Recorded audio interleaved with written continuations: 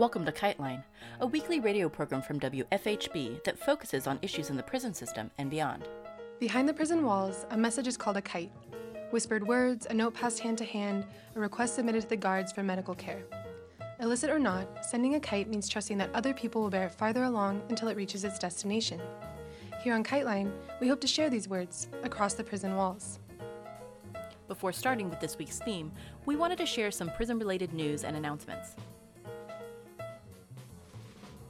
Women at the Riverside County Jail in California just finished a 16-day hunger strike called in response to sexual harassment by guards. Prisoners also pointed to retaliation some of them had suffered after reporting harassment. They called off the strike after the administration acceded to some of their demands. Indianapolis is building a new 3,000-bed so-called criminal justice center that will combine the Marion County Courts, a mental and physical health assessment and intervention center, and a jail. The center will be operated publicly. It's designed to house inmates who are subject to recidivism because of mental health and substance abuse problems. 40% of the current jail's prisoners have mental health problems, and 85% have substance abuse issues. The center is to be built on a site that was used before by a gas and coke facility that produced coal tar, naphthalene, light oil, water gas, molten sulfur, ammonium sulfate, and dyes. The property is contaminated with volatile organic compounds, semi-volatile organic compounds, PCBs, and ammonium nitrate and nitrite. Though an April 2019 report by a consultant concluded that, quote, an unreasonable risk to human health and the environment does not appear likely, unquote. If remediation systems are installed and operated properly, some officials, including judges who will be working at the center, have expressed doubts. This week, we hear reflections from members of the MOVE organization. Speaking at the 2019 Fight Toxic Prisons Convergence, they give their thoughts on the past and current struggles of the MOVE family members behind bars.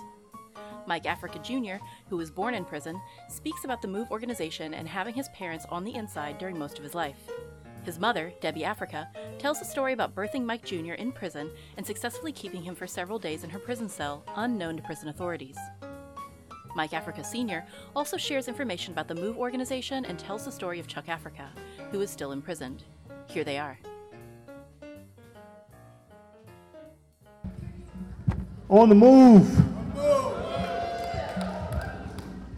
So, my name is Michael Africa Jr. I'm a member of the MOVE organization, and these are my parents.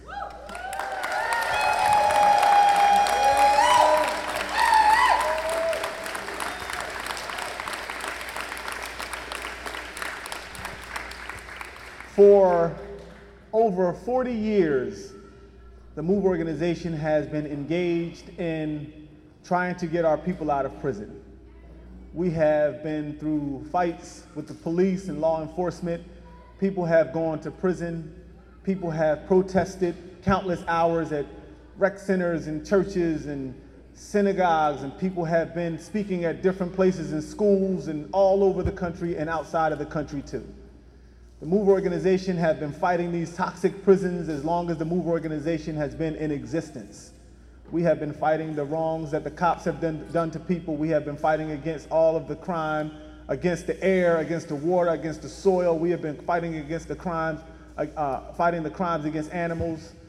And for that, we were punished for it by the system. We were put in prison. Our people was beat, pregnant women beat into miscarriage. We have seen so many traumas and horrific situations as a result of us being revolutionaries to make a better world for everybody, including the people that are fighting against us. The organization has been around for almost 50 years, and over 40 of those years has held, the system has held our people in prison. Today is a very special day for me. It's a very special day because within those 40 years, we have been fighting to get our people home from prison. Today is the 1-year anniversary when we went to pick my mom up from prison.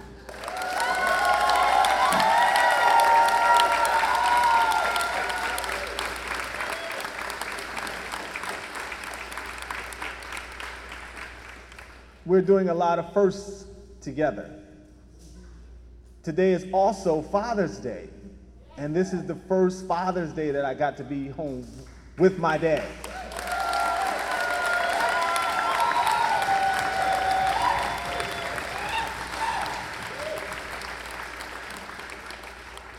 Our story is a very unique story.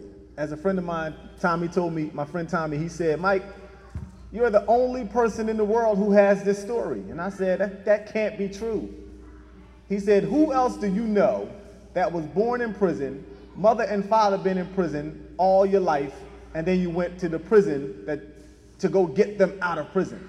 Who else do you know that's been through that, that's experienced that lived that? And I said, I don't know. He said, that's unique. I said, yeah, I guess so. It doesn't feel that spectacular to me because for me, it's just been my life. My mom talks about when I was born and how I was born in that prison cell that I was born in 1978. And to me, it sounds like she's talking about somebody else. We have so many experiences within our lives that are so extremely powerful experiences, but because these experiences are so common within our family, it doesn't seem that like it's that big of a deal. But when I see the work that people have done, people like you guys coming out to these events like yesterday and the day before that and continuously throughout the years, those are very important things to me because I remember when it was not this way. I remember a time when MOVE was not accepted, when we would go into places in an auditorium just like this one and maybe 2 people there and they may be our family members. But seeing these gatherings and seeing these people and the support building the way it is inspiring to me, and it gives me motivation and encouragement to keep on moving.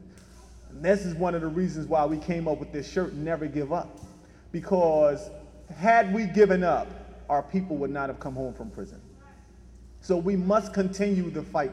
We must continue in this revolution. We must continue with the movement so that other people can come home.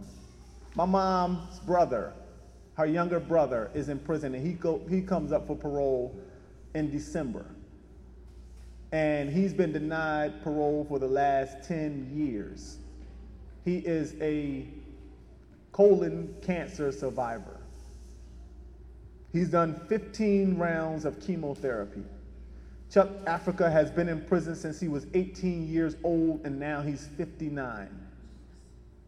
And what is happening is the state is trying to use these situations with these prisons to distract people and take away from the message that people have. They're using these prisons as a way to separate families and weaken the family structures so that people are scattered and not focused on doing what's right because they're so distracted and pulled so many different ways. And we must fight for our people that's in prison, and we must also maintain the original reason why the people that's in prison started fighting in the first place, because we're dealing with a system that does not care about us. We're talking about a system that would rather the people that's in prison they'd rather them die in prison than to say that they're innocent and let them go home. So we must continue with this revolution. We must continue with this fight. The people need us just as much as we need them to keep on setting those good examples that gives us the energy to push onward even when we feel like it's been a long time. Because time doesn't matter. The people that are still in prison, they need to come home. The people that are fighting on the streets need to continue to protest to bring those people home.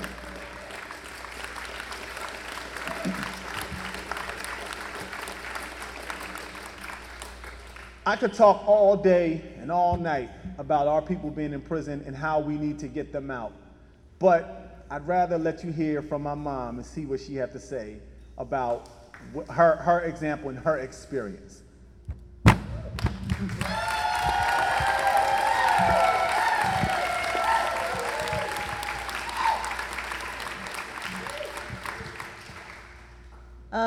Thanks, Mike. Well, I'll tell you one thing. It has been a journey. It has been more than a journey. It has been a fight. And while it has been a fight, it also has been real for a lot of other people too, because this fight ain't just for MOVE. It is for everybody. It is for the poor, the people that are unfortunate. It is for people of color. It is for the air, the water, the soil. John Africa's fight for freedom is for freedom for all of life. It's not just a separate part of life. It's not just human life. It's not just animal life. It's not just plant life. It is all of life. And that's how we started the above ground chapter of MOVE in Philadelphia. I want to say 1974 is when I joined MOVE. And since then, it has just been an ongoing battle because the city of Philadelphia just didn't really want us to actually do that kind of work. So they sort of like diverted the whole issue. Like Mike was saying, let's stay on course. Don't let the system pull us off of our square and pull us off of our course by using these prisons to divert people from what they're really about. I was in prison for 40 years. I was just released last year. Today was the first year anniversary, and like Michael said, it's a special day for him and a special day for me. It's been a long, long, long haul. But for some reason, it don't seem that long, you know? I think it's just because the glue that keeps us together is what keeps it from seeming like a long time. But when I hear Michael tell stories about, you know, himself and him growing up and see the people he's been long time friends with for 40, 20 years and 30 years, I'm thinking, wow, it has been a long time. But me and my husband, Mike Sr. here, we were together since we were 16 years old, actually 14, but then 16, consistently. And we didn't really like each other at the beginning. It kind of grew out of one of those, I can't stand your relationships. But, you know, but eventually we both joined MOVE together in 1974. And we've been here ever since. And out of that came our son, and we also have other children. We have three other daughters, and you know, they've been supportive of us also. Mike Jr., like he said, was born in a prison cell because I was 8.5 months pregnant when I was sent to prison in 1978. And well, they just never knew. They never knew I had a baby in jail. So I had him for a couple of days before they even realized it. But that was my intention. It wasn't a thing of, well, that was just so awful. You know, she had a baby in prison. No, that's what I wanted to do because I didn't want to be in the hands of those people who had years before or shortly before done some really awful, horrific things to MOVE people, MOVE women, and MOVE children during the years before we were arrested in 1978. So I intentionally made it a point not to tell them when I was going to have him because I didn't want him or myself in the hands of the people who had once been brutal to us. So anyway, when I was about to have the baby, Janine was in my room. Well, we were cellmates because they didn't have enough rooms in isolation to keep all of us separate, and it was 8 of us at the time. We only had 6 rooms. So when I was about to have Michael Jr., I said, Janine, I'm getting ready to have the baby, right? And she was supposed to be the watch and make sure nobody came and saw me. And I was very, very quiet. Now, some women say, how the heck did you do that? Be quiet, trying to have a baby. I said, sheer will. It was sheer will because I was determination not to let them know. And I did.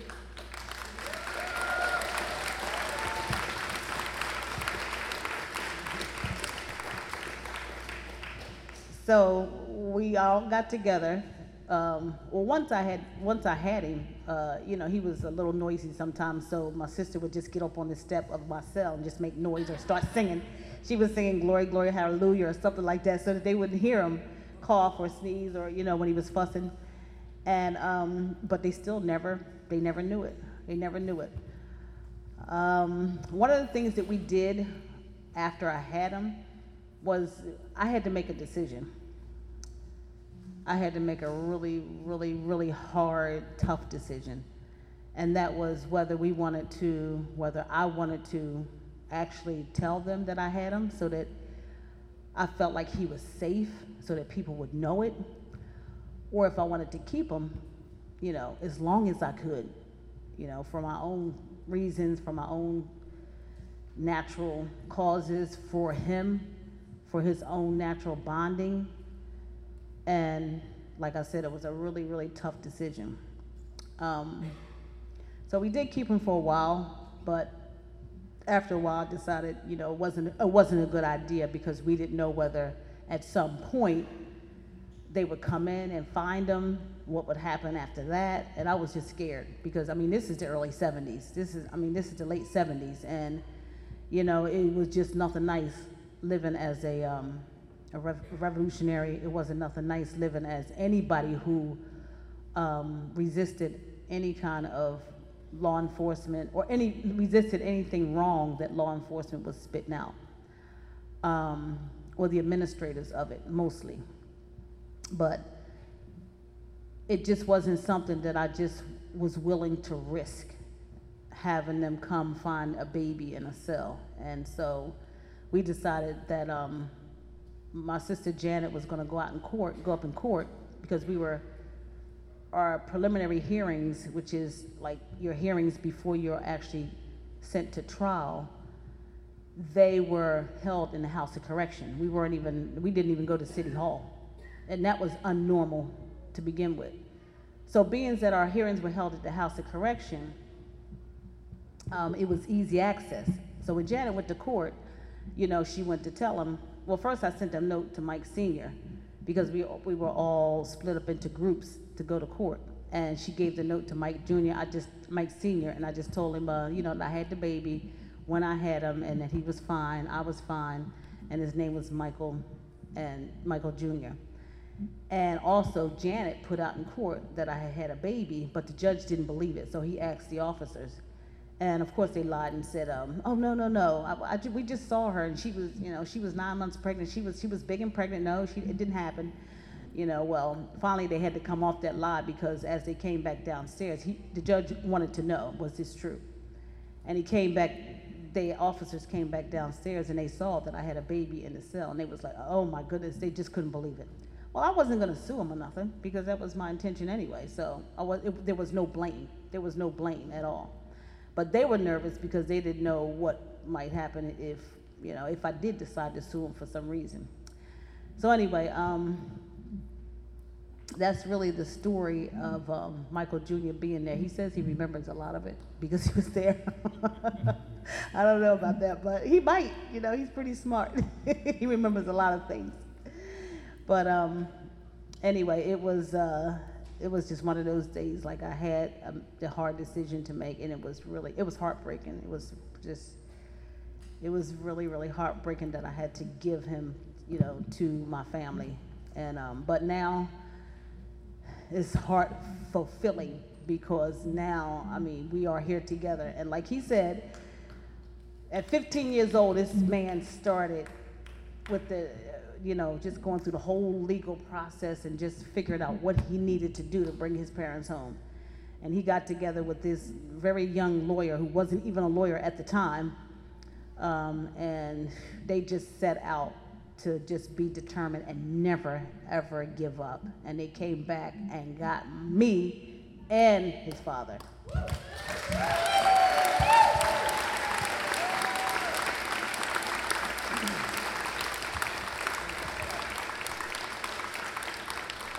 So I'm pretty long-winded, and like Mike said, he could sit here and talk for a while, and so can I. So we're going to give it to Mike Sr., who's not much of a big talker, but unless he has a lot to say.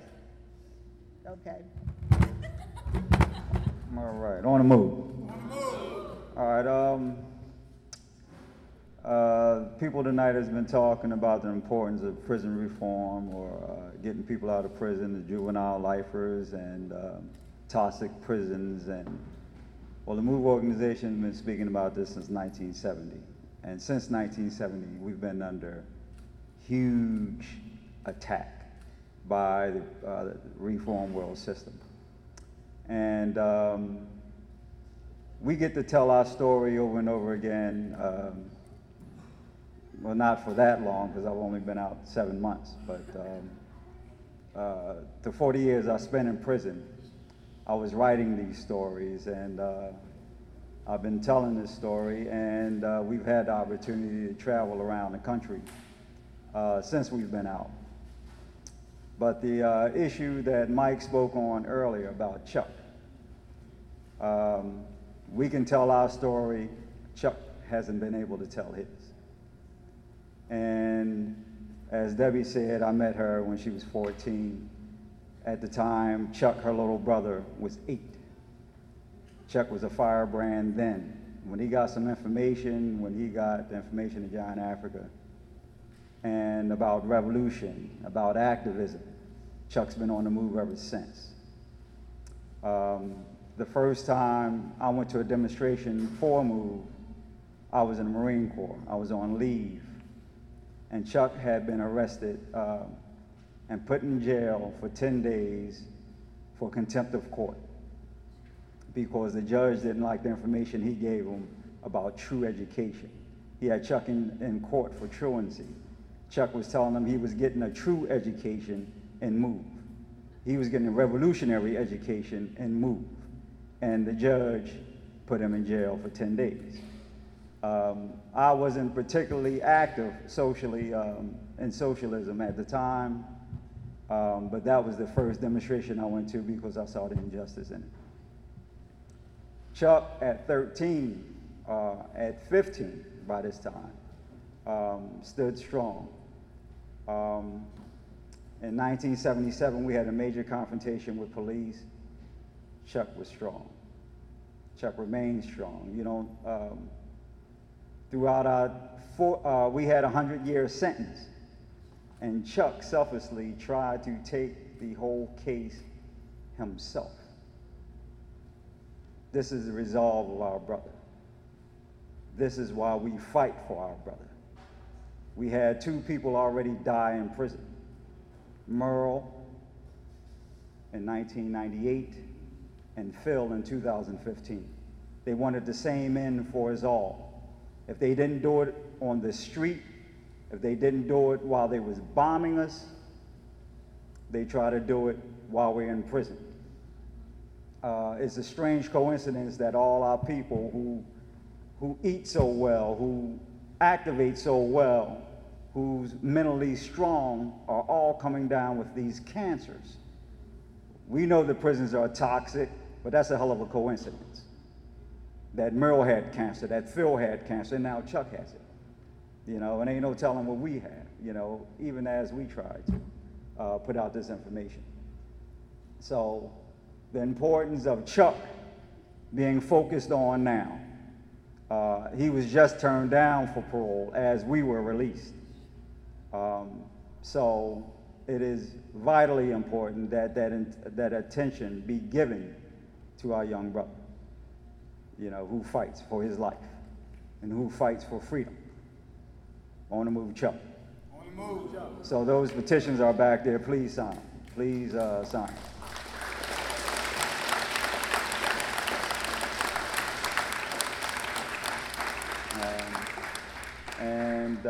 They don't obviously try to humanize us. They try to demonize us. And you spend 5 minutes around that guy. You know, he's a musician, he's intellectual, he reads everything. He plays the piano, and he was a state champ in boxing. So he's you know, Chuck's a tough guy too. So anyway, as Debbie said, switching gears, as Debbie said, yeah, we've known each other since 14. I wasn't a politically aware guy, and I didn't have any intentions on really doing any kind of social activist work. But her family was connected to MOVE, and so I met and heard some of the information from the teachings of Giant Africa, and I felt compelled to at least pay attention to the information I was hearing. When they was talking about animal abuse and the rights of animals, when they was talking about environmental issues, and I seen how people was coming at them about talking about these things. And while I wasn't necessarily attracted to it at first, I couldn't understand why they were coming at MOVE so hard, so viciously. When if you're just calling them crazy people, why don't you just ignore them then? Why are you beating them? Why are you shooting at them? Why are you know? And I just couldn't reconcile this in my mind. Going to that demonstration about Chuck, they didn't even want us to talk. You know, we got from the MOVE's bus, which they took to demonstrations, right onto the paddy wagon. We started with beat, you know. And as I said, I was on leave from the Marine Corps. So with these kind of examples compelled me to look and investigate further. And the further I looked, the more I saw. And the more I saw, the more I was compelled to speak out as they did. And one telling example was they had this local show in Philadelphia called the Mike Douglas Show. It was an early talk show. And Mike Douglas had a monkey on his show, you know. And the monkey, you know, he got tired of the lights or whatever, you know, and he started doing what monkeys do. You know, he's running around, he was jumping on the, you know. And they had the cops come in and club him, beat him with nightsticks and handcuff him.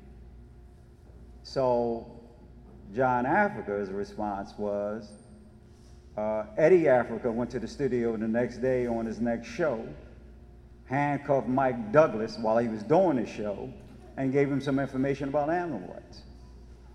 You know, so that's how MOVE's response was, right? So he didn't beat him and club him, just gave him some information about it. You know, so then MOVE was also demonstrating against the schools and the parole board for, you know, their discrimination. And well, this is how I got involved. And you know, along the way, you know, I was with my girl here, you know, my wife, later become my wife. And together, you know, we endeavored to speak out against the system and everything that y'all were talking about tonight, about prisons, about environment, about just social activism we've been involved in since early 70s. And we continue because it's necessary to continue.